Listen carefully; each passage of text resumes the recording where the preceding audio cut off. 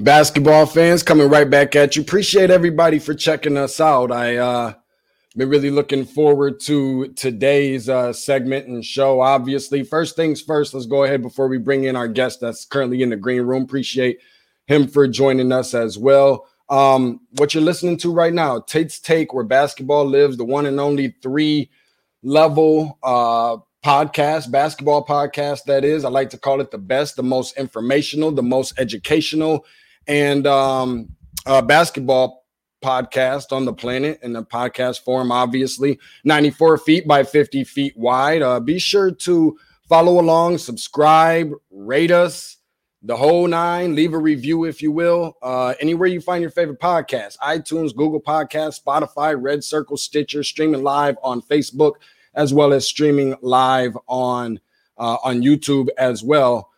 Be sure to give me a follow on social media, on Twitter, as well as on IG or Instagram or the gram or whatever the cool kids say nowadays, at Tate's Take Hoops. That's TATES TAKEHOOPS. Again, Tate's Take Hoops, hashtag where basketball lives. And I told quite a few people I'm going to have a really awesome guest coming in today. Really happy that he could be able to join us, and getting ready to bring him in from the green room right now. That would be none other than Seth Greenberg, who just happens to be a ESPN college basketball analyst, two-time ACC, two-time, like Ric Flair says, ACC Coach of the Year and podcast host. Make sure that you go and give that a follow. Courtside with Greenberg at Dockage, anywhere you find your favorite podcast. Seth, good afternoon. How are you? Doing good, man. How you doing? You hanging in there? I'm hanging in there, man. Despite all the craziness going on in 2020, I tell people all the time, good thing God's still blessing us in the year of 2020. So really happy to have you here with us. Good to be here. Talk some ball. Life is good. Yeah, looking forward to it. And I want to get things started out first, obviously, with obviously we're going to keep it college basketball based here. Remember to follow him on social at Seth on Hoops, that is. Let's start out with the transfers now being deemed eligible immediately. Which teams does this affect or benefit the most, being able to have these players able to play right away? Yeah, the hardest thing is if a player was in the program and then practiced with the program, it's going to be an advantage. That's just the kind of the way it is. Notre Dame's got a guy that's going to be eligible immediately, which will be absolutely used. As you go along the country, the hardest thing people got to understand, and hopefully you understand, Sean, is that it's great getting guys eligible. It's harder to get them immersed in your identity and your culture, depending on where they were in terms of how long they've been on campus. The uncertainty when guys are sitting out, at least they're practicing. This has been an uncertain time. Like I talked to Steve Forbes the other day. They're going to try to play a game, I think, the 30th. They haven't practiced in 3 weeks. So you're going to see guys getting eligible on teams that haven't practiced. So, it's not going to impact the very top of college basketball, but it will impact some teams. I don't like to project guys out before I've seen them play with their team, because roles mean something. And I don't think it's fair to their coaches, because I don't think it's fair for a guy that has not played a game or you've not seen him. Usually by this time, I would have seen 30 or 40 practices. Until I see a guy with his team, I don't want to say, well, that guy's going to be the sixth man. That guy's going to be a starter. That guy's going to – because that's not fair to the coach who's seen him every single day. I haven't seen him at all with his group. Imagine if that happened. I was coaching a team. Guy has never seen my team practice. I get such a kick out of it, whether it's any sport, whether it's football, whether it's basketball, whether it's whatever sport it is, college football. They need to play that guy. Let me tell you something. If you want practice every day, you probably have a better understanding why they're not playing that guy. So until I get a chance to really see him and evaluate that player in relation to other players, I don't get too excited, because I did it for 36 years, man. I mean, sometimes you have a transfer, everyone thinks he's good. It's easy being on a scout team. Yeah. Shots are easy. The coach ain't yelling at you. It's not as important. Sometimes you're the other team's best player and you're just letting that thing fly. Yeah. It's really good then. Tell you, now all of a sudden when you have pressure of time and score and you got to make good decisions and you got to take good shots, and a bad shot is a turnover basically, and a fast break the other way, it kind of can screw things up. So I'm not a guru. I'm a basketball coach. I look at these kids getting eligible and from a coach's perspective, and it's going to take time. Yeah, you're absolutely right. The kid from Evansville that went to Memphis, can he make him better? I don't know. It's another dude that's going to need a shot. Mm-hmm. Like on the Williams game, like, well, he's going to make them better. Well, is he going to make them better? And now he's got to get his shots. Jeffrey's got to get his shots. Yep. I mean, Jonas has got to get his shots. So, I mean, like, he's a good player. I mean, he scored like 16, 17 points a game at Evansville. Mm-hmm. He's going to have an impact. I don't know. I don't know how he's going to be used. So as you go through this and you start looking at guys, one of these is a good player, but he's at a position that they have a duplicate position. All right. So you're gonna play that guy that you're playing 35 minutes a game. You're gonna play him only 25 minutes a game. Then you're gonna have two unhappy dudes. It's funny you say that, Seth, because obviously everybody looks a little different under the lights. You know, when you're not just that practice player, and obviously you get a chance to get in there and kind of get some reps and whatnot. And that's another reason why a lot of people hit me up and say, hey, I need the guru. I need your opinion on some of these kids that are coming out. I said, listen, I haven't seen them play on this level just yet. And not only that, but if I haven't seen them play in person, I try to be very careful with the analysis that I give, because seeing things on highlight tapes and highlight reels and different things like that, it's like everybody right now is on Twitter or on YouTube and, you know, those type of things. And so it's really hard to get for me to give a fair evaluation of a kid sometimes if I haven't seen them in person, and kind of like to your point of what you're saying. And speaking of some of those things, we've obviously got probably the two biggest elephants in the room of teams in college basketball this year with Gonzaga and Baylor. Are you a guy that would say, and hopefully I'm not putting you on the spot too much here, are you taking Gonzaga and Baylor, or are you taking the field? If in the event you're taking the field, who would you put top 5 on your field list? I'd probably look. Gonzaga right now is playing at a different level. I mean, but there's another team out there that plays a little bit like Gonzaga and is kind of skilled, and that's Iowa. I mean, Iowa plays with great space. They play with great spacing. If you double Garza, he's going to kick it out. Everyone on the floor makes threes. Wieskamp is one of the best rebounding wings in the country who can beat you off the bounce. They're going to be in the conversation. You know, I think that Villanova is going to be in the conversation. Jeremiah Robinson-Earl, he does some things. Like the other day, he got a defensive rebound. He initiated a fast break. He looked like Bam Adebayo. I mean, and then, you know, Caleb Daniels is immersed as kind of, you know, not Sadiq Bey, but Sadiq Bey-ish. There's no doubt about that. And now Gillespie is so tough, and Samuels plays at such a high level. Villanova's going to be in the conversation. Michigan State's going to be in the conversation. And Michigan State, this is the most versatile team Tom's had. I mean, you lose the player of the year in the Big Ten. You lose one of the best defenders and one of the best passers in the Big Ten, who also rebounds the ball and brings toughness in Xavier Tillman. And you might be better. The ball's not in one guy's hands. They're not so reliant on Cassius making a play. And I'm the biggest Cassius Winston fan. I think he's the best, one of the best kids I've ever been around. I think he's got a PhD in ball screen offense. I think he's inclusive. I think guys like to play with him. Don't look at his body. Just look at his productivity. Sure. You feel good about my body. But, you know, I think Michigan State, Joey Hauser is a double-double when he, you know, steps on the court and he's shooting over 40 from the three. I mean, they've got tremendous versatility. I mean, Gabe Brown's seen a big basket. You can bring him off the bench. You can play Aaron Henry and Josh and Rocket together, and that would be a tremendous perimeter in terms of defensively. I think Oregon is getting better. Oregon is getting healthier, and you know, they got to get Will Richardson back. But I mean, they're an interesting team. I wouldn't put them in that upper echelon, but they're an interesting team that kind of intrigues me. And you got to look at veteran teams. They got to look at veteran teams. You know, Tennessee, they're going to rely on those two freshmen, Keon Johnson and Jared Springer, but they're a veteran team, and they can flat-ass guard you. I mean, they can guard you. And the Ponce can guard all five positions on the floor. And Fulkerson's become a really good inside scorer. And they've got, you know, Josiah James as a sophomore knows where his shots are coming from. So, you know, I think there are a number of very good teams. But the first two you mentioned, I mean, Baylor, and talk about two-way basketball. I mean, their perimeter game is the best in the country. I mean, they have the best 4 or 5 guards. If you include Cryer in the conversation, I mean, they're bringing Flagler off the bench. He's averaging 14 points a game. He's shooting over 40 from the three, and he is fearless. They got 3 guys that average almost 2 steals a game. I mean, defensively, they can dominate you. And Mark Vital is, to me, the best player in the country you don't have to run a play for, because he's going to fetch it. He's going to run. He's going to defend your other team's front court player, will be able to switch on the guards in short clock. So, I mean, I think we've got like 8 or 10 teams that have not a legitimate chance. We saw 2 last night. Kansas, they shooted a lick last night, but, they did enough things great underneath that bounce play at the end. That's a play Bill Self runs all the time. Yes. Out of a different set.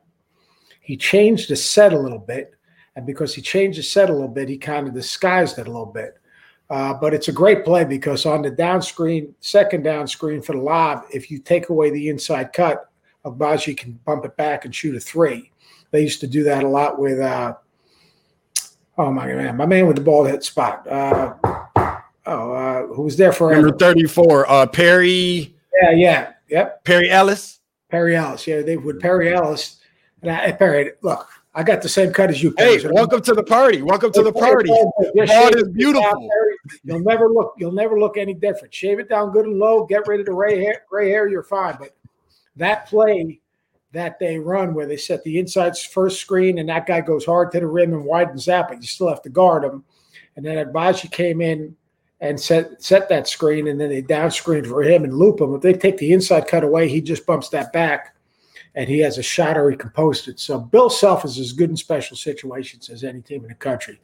And they won that game. Jalen Wilson didn't play well. On the other hand, you've got Chris Beard, last 3 years, co-Big 12 champions, an Elite 8, a championship game, 2 first-round draft choices, 1 second-round draft choice. I mean, they're going to continue to get better. So there's just a lot of good teams.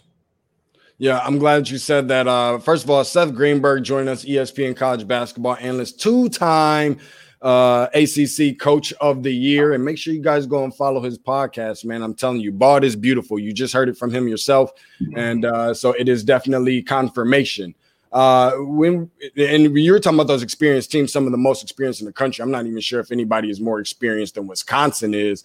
I know that they took a loss early in the season to Marquette on the road in a rivalry game, but I can only imagine that they're going to get better. And while we're talking about conferences, sticking right here within the Big Ten, we got a big one coming up, number 1 in the country against number 3 tomorrow. You talked a little bit about Iowa, Gonzaga. Which way are you going on that one, and what are the keys to the wins for each of those teams? Yeah, just before I do that, I'll hit on Wisconsin. Wisconsin might be one of the most experienced teams in the country with the most experienced front court, obviously Potter and Reavers. And that's a really tough matchup because those 2 bigs can step away. Now, Potter missed that free throw block out in the Marquette game. He just stepped in, and the Lewis kid did a good job of wedging him underneath and catch it and finish. It was a big-time play.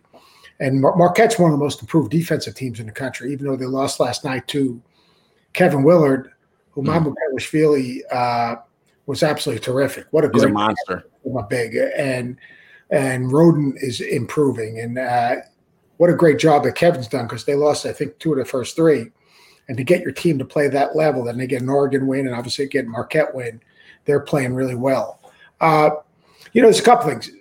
When you talk about Iowa, you got to be committed defensively. So, I mean, first and foremost, you're playing Gonzaga, you better get your ass back because it comes at you in the first 7 seconds. A little bit like Michigan State, their speed game. They advance past the ball. And Suggs has got to be a guy you got to keep out of the lane, but you also got to just contain them in transition because the people he's throwing it ahead to, Ayayi gets to the rim, Kispert can actually shoot it. He's got a great shot fake and put it down. Timmy has been terrific. They got to be really physical with Timmy, because I thought Timmy didn't enjoy the physicality of the West Virginia front court. The defense transition first and foremost for both teams because both teams are going to try to play ahead of the defense. I think the second thing for Iowa is when they get in a half court, if they can make some shots, they can extend their defense to that soft pressure. Don't let Gonzaga throw over the top because they will attack. But if they can just soft trap and contain, now they're exposed. They're less exposed in the half court. You want to get Gonzaga to play in the half court because then at least you can decide what you're going to give, what you're going to take away, who you're going to help off of. They're just not as good. They're good, but they're not as good in the half court. So that's going to be really important. Gonzaga, Iowa setting their defense. So in other words, good floor balance so they can get back, good shot selection so they can get back because your shot selection, your defensive transitions connected to your shot selection. So those are, I think, are 2 really important things for for Iowa. On the other hand, I think for Gonzaga, you talk about Garza. Do you want to let Garza defend Garza, or are you going to scrape on him, double on him, and then worry about those 3-point shooters? And I think you got to play Garza. At worst, you double him on the bounce. You don't double him on the catch. You try to meet him, get him a little bit off his spot. And the reason I say that is that if not, he's done a better job of pitching it out off double teams. And you saw what happened in the North Carolina game. Frederick's knocking shots down, and Wieskamp's knocking shots down, and Bohannon's knocking shots down. So I think you got to play him one-on-one. You got to defend him early. You got to play him one-on-one. The problem is you got a guy like Timmy. He can get Timmy in foul trouble. Correct. Yep. So if you don't play him one-on-one, you got to pick who you're going to double off of. And you probably have to double off of Yayi, but then he becomes a slasher and a cutter on the weak side. If you double off of one of the shooters, you got to rotate and force him to throw it out to Yayi, because you can't let Fredericks and Wieskamp and those guys shoot step-in threes. You just can't. You can't let them do it. I'd like to see Gonzaga extend their defense a little bit. If you saw in that 10-minute period where North Carolina made their run, they got some stuff out of their scramble. So, like, to me, get the ball out of people and make maybe some of those front court guys be ball handlers. I think that'll be really interesting. My gut is Gonzaga wins the game. Okay. I trust their defense more than, and I think they have the ability to change a little bit when Iowa goes to that zone. They're not as – they got to figure out – they got to take something away. Mm-hmm. And I think Gonzaga's a little bit more committed defensively. Yeah, just hearing you say, man, you just threw a crap load at us, and that's why you're here, man. We're so happy to have you here because we're learning so much, and obviously, me being somebody that's watched this game since I was 10 years old, we're probably talking a little over 25 years now. Just definitely very in tune with how you're breaking down this game, and obviously me, but I think it's okay for the viewers for me to speak for them. We really appreciate you breaking it down the way that you have. And I can only imagine for that game coming up tomorrow, man, you're going to see a crap load of definitely like offensive firepower that's going to take place. I mean, yeah, on the floor, it's going to be absolutely crazy. I want to stick within, as you know, you talked about some of the upper echelon of different teams, obviously. Why do you think that we have seen this season look the way that it has for some of these blue blood programs? And on top of that, and I guess Kansas may be the exception for some, but who are though? Sure. I was having this conversation with a couple of different buddies of mine and just kind of picking their brains. When we talk about blue blood programs, okay, who are they? How many is there? And what's the criteria to determine blue blood programs? Because obviously the consensus will probably say the Duke, North Carolina, Kansas, Kentucky, and probably UCLA if we're talking as a whole. Long-term tradition. In terms of tradition. What determines that criteria? And are there any others that you can put in that conversation? Because you do have your Villanovas, Connecticut's, Michigan States, and others that have won some national championships. Well, I mean, I think Michigan State's a blue blood. I think Villanova, they've won 2 championships in the last 5 years. I think they're a blue blood. There's no doubt about it. I think Arizona, even though they haven't won a championship, I coached Long Beach State for a long time. I mean, in the West Coast, I mean, they've had a run that's been incredible. Obviously, Lute Olson won a national championship, there. To me, it's tradition, it's consistency, it's passion and ownership. I mean, there was a time that UNLV was a blue blood. When I was at Long Beach State and Tark was there, I mean, shoot. I mean, they were getting pros and they were winning championships. They were getting to multiple Final Fours. Mm-hmm. So, but I mean, I think what you said at the beginning, I think Michigan State's got to be in the blue blood conversation. I mean, just to me, the consistency, the number of Final Fours, the style in which they play, just walk around Breslin and see all those banners, man. I mean, there's a lot of banners. Duke and Carolina and Kentucky are no-brainers. I'd say a team emerging is a Virginia. Great ownership, consistency, success. Now, I mean, they're not in the same conversation because they don't have the long-term history. I mean, if Leonard Hamilton calls Florida State new bloods. Yeah. And you know what? And I don't disagree with them. They're the best team in the ACC right now in this moment in time. Florida State's the best team in the ACC. But what's happening with the other tradition-rich programs, like, say, Kentucky, Cam Brooks hasn't played yet. So they're playing every single game with a team that's never had a guy play at Kentucky and put on a uniform. Yeah. Doesn't work in a pandemic. Probably doesn't work out of a pandemic. Yeah. Sure, it doesn't work in a pandemic where they didn't have the summer that they normally would have. They didn't have a better understanding of playing those 4 or 5 non-conference games where those guarantee games where you kind of get a better feel, you get some confidence. John gets a feel for what they're good at, what they're bad at. You saw it with Kentucky, you saw it with Duke. How do you learn to play hard? You know what? That's a learned trait. These young guys, as good as Boston is, as good as Clark is, they don't know yet. I mean, you look at the Askew kid. The poor kid is a freshman, but he should be a senior. Devin Askew, yeah. I mean, that's a huge, huge jump. Name me one guy that graduated high school early, that skipped his senior year, and has had success. It's hard to find dudes like that. It is. Because college basketball is hard. Here's the deal people don't understand. You can watch it on TV, and that shit looks easy. Mm-hmm. It isn't. The jump from high school to college is a bitch. Mm-hmm. All right? The accountability, how hard you have to play, embracing a role, playing with other good players, being competitive, not taking plays off. And then the jump from college to the league. Level. So for all your people out there, that next level is an exclusive club. But here's the deal. For the people out there, you know what you need to get in that club? You need to be really good at something. Because excluding the top 25, 30 players, it's a league of role players. And if you are really good at what you do, you stick around and you make real money. My guy Dorian Finney-Smith at Dallas. Yeah. He's going to defend. He's going to make open shots. He's going to make the ball's not going to get stuck. Guy's going to have a 12-year NBA career. Let me ask you this real quick, and I obviously don't want to hold you too long because I know I don't want to take up too much of your time. I'm just really happy that you're able to join us. How does or should the AP rank teams in the top 25 with some of the lesser games played? So we see how it's happening right now in college football with Ohio State not playing as many teams as others. So you have your Tennessee who's played 3 games, Gonzaga 4, Florida State 4, Baylor 4, Houston 4, Virginia 4, and Louisville 4. With all of those, how do you determine, or how should the AP determine how these teams should be ranked? Because they haven't played not only as many games as some of the others, but maybe not even the same kind of competition with it being so early in the season. Who gives a crap December 20th? I mean, like I mentor a bunch of coaches. I talked to a coach the other day, and he was all worried the team was just shut down. They're missing opportunities to play good games. And I said, Coach, the most important thing you got to worry about right now is the mental health of your team, the emotional health of your team, the spirit of your team. You're not winning. You're like, here's the deal. You're an NCAA tournament team. Mm-hmm. You'll be a 1, 2, or 3 seed.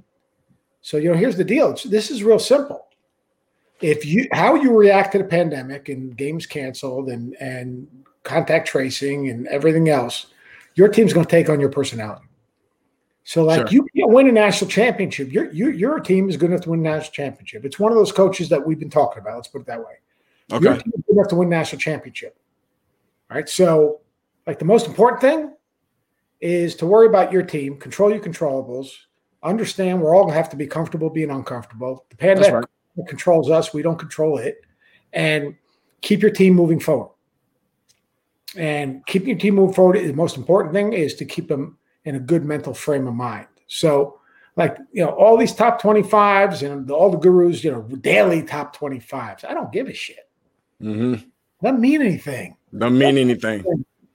And the football thing's a joke. Cincinnati's undefeated. I know. And Florida's got 2 losses, and they're like knocking on the door. It's just easy not to root for Florida, man. Yeah. I mean, because they don't deserve it. Mm-hmm. I mean, that's just they lost to a bad LSU team. They did. I mean, like, so they say every game counts. Well, if every game counts, you lost to a bad LSU team. Boom, you're out. Done. History. Mm-hmm. Get them out of the conversation. Move someone else in. So, I just think that we'll have games. We're going to get into league play. The hardest thing is for the committee, I think, is going to be how do you seat eventually St. Louis, who's really good. Mm-hmm. A good win against NC State. Now, NC State last night. Yeah, but they were playing without Funderburk, and they're playing without Cam Hayes, and those two guys are really good. But it's still a great win. Sure. And they've had good wins. And Richmond. Looking at the A10 has tremendous, tremendous depth this year. Same Bonovich, the Lofton kid is really good. Plays really hard. He's a great leader. The Post kid is really, really good. So, I mean, you look at the A10, and they're the bottom of the A10 is not good, but the upper echelon of the A10, there's no rocking chair games. And so how are you going to evaluate those teams? You know, how are you going to evaluate teams in the Mountain West? You know, San Diego State's really good. You know, what happens if UNLV gets hot? What happens if you have someone else? How do you look at those teams? And San Diego State's the real deal. It's amazing. They lose Malachi Flynn, and you know they are really good. Shackle's good. Miller's good. Nathan Mensah rebounds every single ball from all over the place. I mean, he's really good. So we can't get caught up in looking at rankings right now because, like, Wake Forest hasn't played a game. Yep. Haven't played a game. I don't think DePaul has played a game, maybe. Yeah. So, I mean, and those teams aren't NCAA tournament teams. But what I'm saying is that you show teams 4-0. It's who you play, when you play, where you play them. That's what your record is. Who you play, when you play, where you play them. So you know what? You just take a deep breath. Talk to me in February. You're going to have a better understanding of the identity of teams and how teams have handled adversity and the substance of who they are and how they win. Like, you know, to me, you don't find out about your team until you hit some adversity. So you're going to find out about some teams when they hit, like Kentucky. We'll find out about Kentucky. They're going to play North Carolina. They better get back on defense, better handle a scramble, and they better execute better offensively. But they're going to be playing against two freshman guards, R.J. Gibbs, Caleb Love, and they're turning it over 22% of their possessions, North Carolina. So can Kentucky rebound the ball? Can they turn North Carolina over? I mean, that's really what it comes down to. So things will play out. The season tells a story. Trying to forecast in a pandemic when certain teams have played games and certain teams haven't played games. I mean, it's great and it gets clicks and all that jazz, and that's cool. And I'm all for people making a living, but doesn't mean anything. Last couple minutes of your time, Seth. We do this thing on our show as we get ready to conclude with people called quick release. And now that we have you in here with us, I'm just gonna run a couple questions by you. Take as long as you want to answer them, but for the most part, it's rapid fire style. Which is the mid-major team that nobody is talking about, maybe not receiving the recognition, but could be a threat to reach the second weekend of the NCAA tournament? Well, I don't know if they're talking about St. Louis. I'm talking about St. Louis. I don't know about the rest of the world, but I'll tell you what, Goodwin rebounds every missed shot. Javante Perkins is absolutely alone. Hassan French. He can just score the ball. And Hassan French, even though he's not scoring, is playing at a high level. And the little point guard, Yuri Collins has been terrific. Terrific. So, I would say those two from the A10 are playing at a really high level. And I'll tell you, Cameron Krutwig is still alive and well at Loyola, and they're going to be pretty good. They're going to be pretty good. Northern Iowa is going to be pretty good. AJ Green is very, very good. And, obviously they're really, really skilled teams. So I'd say those teams deserve a little respect. Kudrig coming back from still one of the players that's left from that Final Four run. Player too. Best conference in the country. Would you go Big Ten, Big 12, or someone else? Big Ten easily? Not even close. And I understand the number of this. I think that there's 5 teams in the Big 12. Big 12 is right below it. Big Ten is right there. I'll tell you who's down though. I'd put the ACC 4 or 5. Who would you take today to win the Big Ten? I'm going to be a little different. Until someone proves me wrong, I'm going to say Michigan State. Now, Illinois is really good. We haven't mentioned him. Ayo Dosunmu, and obviously you saw what Kofi did the other day.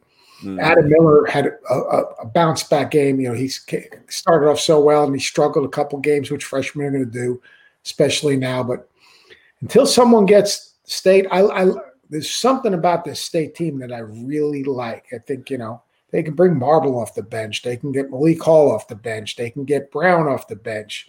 They can play small. They can play big. Until someone gets them, obviously it's going to be Iowa, it's going to be Illinois. I mean, the depth of the league is just so Wisconsin is so. Rutgers pretty good, yeah. Rutgers should be, if you ask me, a high major team that I'm high on. I did something yesterday on our half times, and I said maybe one of the most underappreciated teams in the country. Harper's a bitch. Geo Baker's a great closer. They defend, they rebound both sides of the ball. They have a toughness. I think it's the Mulcahy kid who is the big 6'6" white kid, who's point guard, who can really handle and just tough and strong. Sure. I mean, they're just good. I mean, they're good. The Mathis kid and the Young kid. I mean, Young's a big time athlete. They've just got a hard average pellet. And Missouri, SEC is an underappreciated team. I think Missouri's a second weekend team. When Cudzell Martin gets veteran guards and veteran teams, watch out. Because if they buy into him when they're juniors and seniors, they know how to play, but more importantly, they know how to compete. It's funny that you even said that, mentioning some of the more, I don't know if I'd say underappreciated or whatever, what have you, teams. That kind of led into one of my questions, which was, which one of the ones kind of feel like maybe they're the most, disrespected or maybe not getting the recognition in the top 25. I think Houston might be in that conversation. Rutgers, you mentioned Missouri. Michigan, maybe even in that conversation, perhaps. Michigan's good. Dickinson's really good. The freshman post guy is really, really good. They got those big. Think about it, you got Livers and you got Wagner and you've got Brown. Those are three big time wing guys. Yes, they are. The Smith kid's done a nice job. You got to replace Xavier Simpson's toughness in adversity. I haven't seen him face a ton of adversity. I like Michigan's team. I really like their overall length.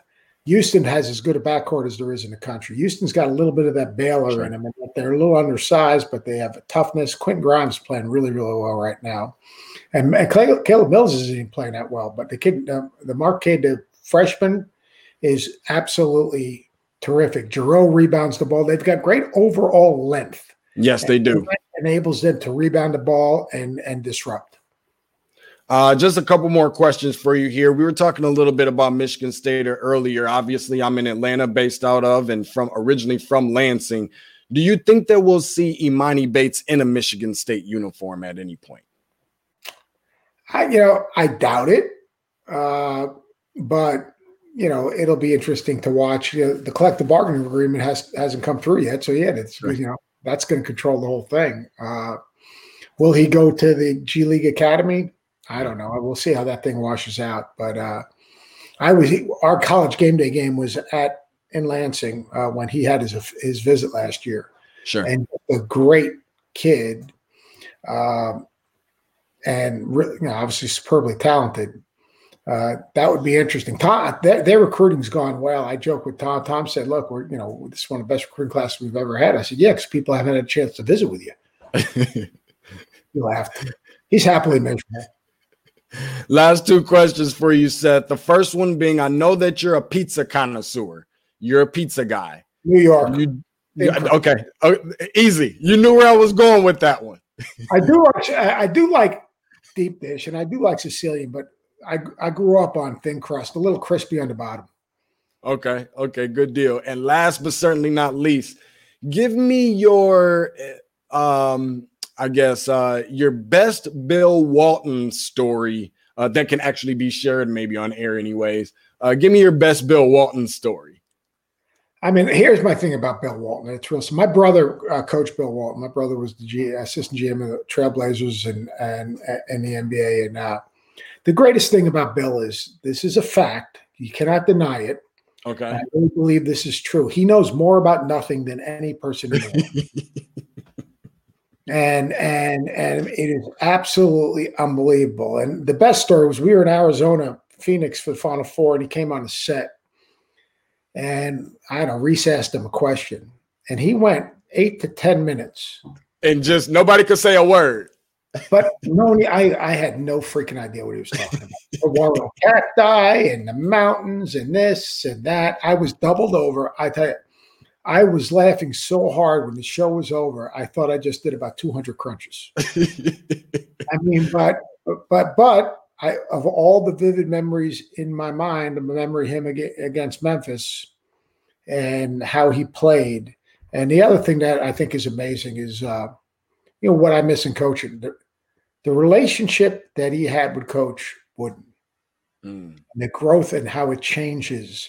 And this is what people don't understand. Your relationship with your players change from the recruitment process to having them on your campus to watching them become husbands and parents and citizens impacting their communities.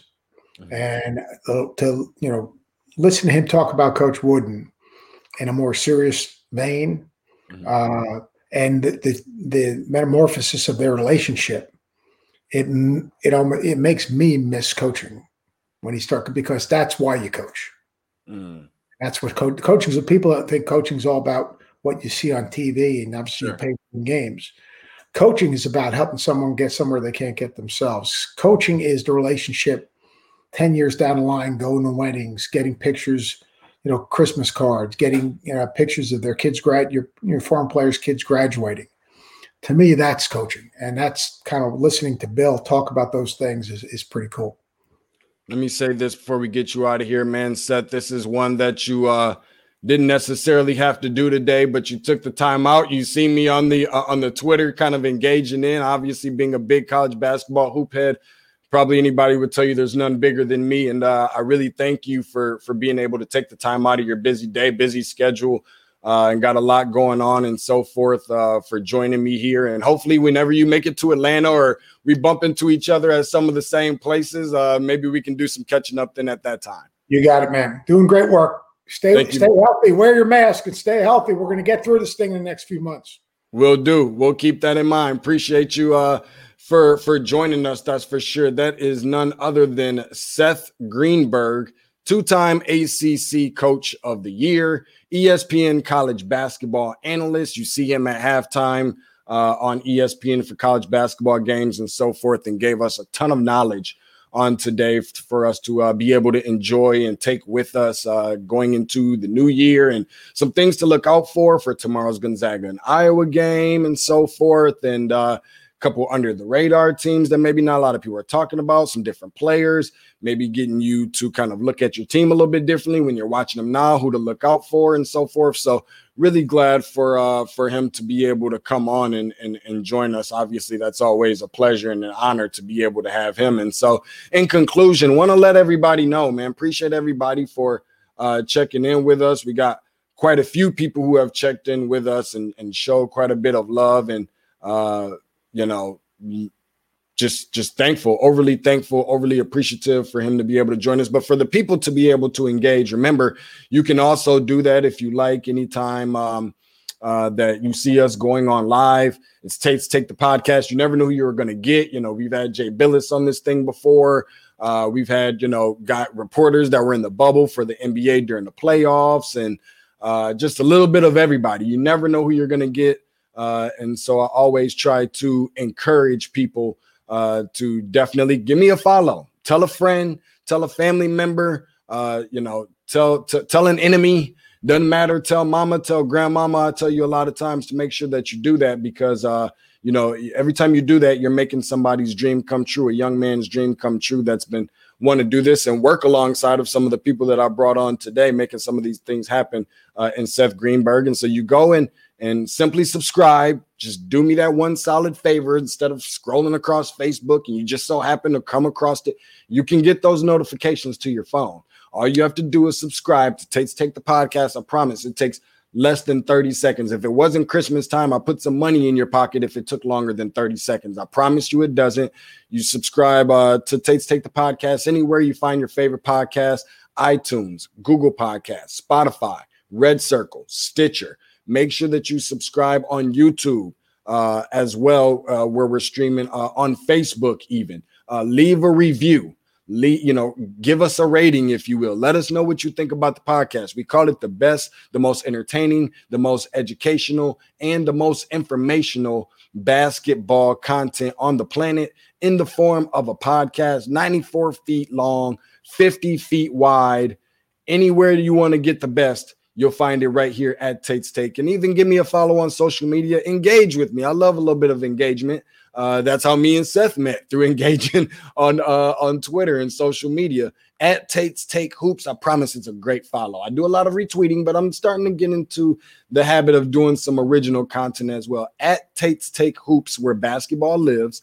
TATES TAKEHOOPS. Tate's Take Hoops. I promise you, you'll love it. And I'm just thankful for all you guys to be able to join me. Those of you who are joining me live now, those of you who are going to join me live in the future, and telling people about it, keeping me in your prayers and so forth. I'm just thankful for you guys to be able to get something out of these type of podcasts, and me being able to deliver it to your homes, to your phones, to your laptops, desktops, the whole nine, whatever it may be. So appreciate everybody for coming through and showing some love.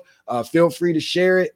And just looking forward to the next one. We got some more awesome guests. I'm going to tease it a little bit. I ain't going to tell you who they are. That's the whole purpose behind why you need to subscribe. Make sure that you go and do that, and make sure you leave that rating as well as that review. Appreciate everybody for coming through, man. I'll show y'all some love here in a minute. Peace. Appreciate Seth Greenberg, by the way, for coming in and joining us as well.